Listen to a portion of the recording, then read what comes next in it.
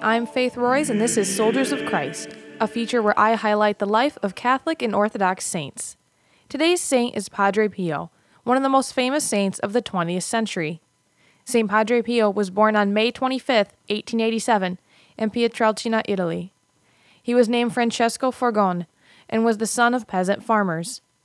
Even as a young child, Francesco was very pious, and by the age of 5, he decided to dedicate his life to God. His Catholic parents supported his faith and allowed him to attend Mass every day and serve as an altar boy.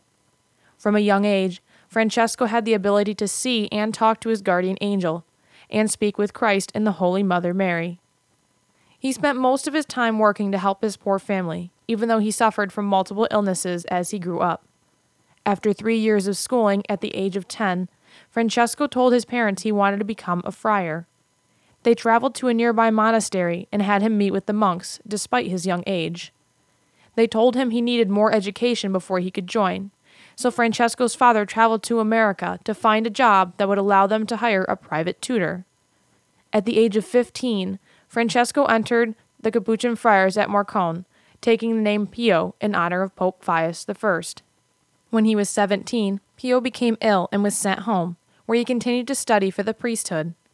After rigorous studying, Pio became a priest in 1910.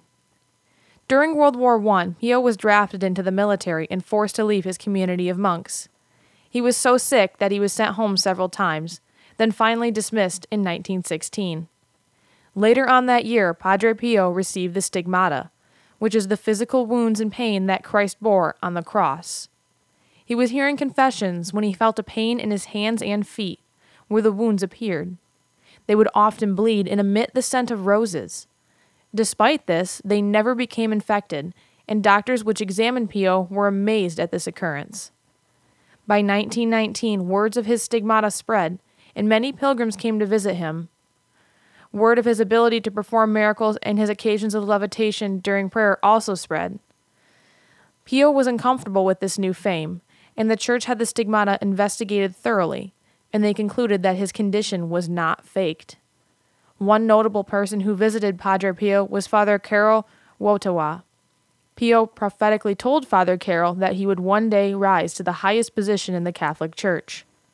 30 years later, Father Carol became Pope John Paul II. Padre Pio went on to live a life of poverty, modesty, and detachment from the world. His preaching became famous, and there are even recorded videos of him celebrating the Mass. He became internationally famous, and many know him by his famous quote of, "Pray, hope, and don't worry."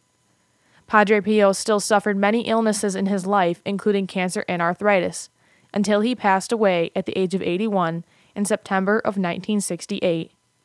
He was canonized by St. Pope John Paul II in 2002, and is the patron saint of healing, civil defense volunteers, and adolescents. We take courage from Padre Pio's words, for he said, "Don't be daunted by the cross. The surest test of love consists in suffering for the loved one, and if God suffered so much for love, the pain we suffer for him becomes as lovable as love itself." Thank you for listening to Soldiers of Christ. I'm Faith Royce with Radio Free Hillsdale 101.7 FM.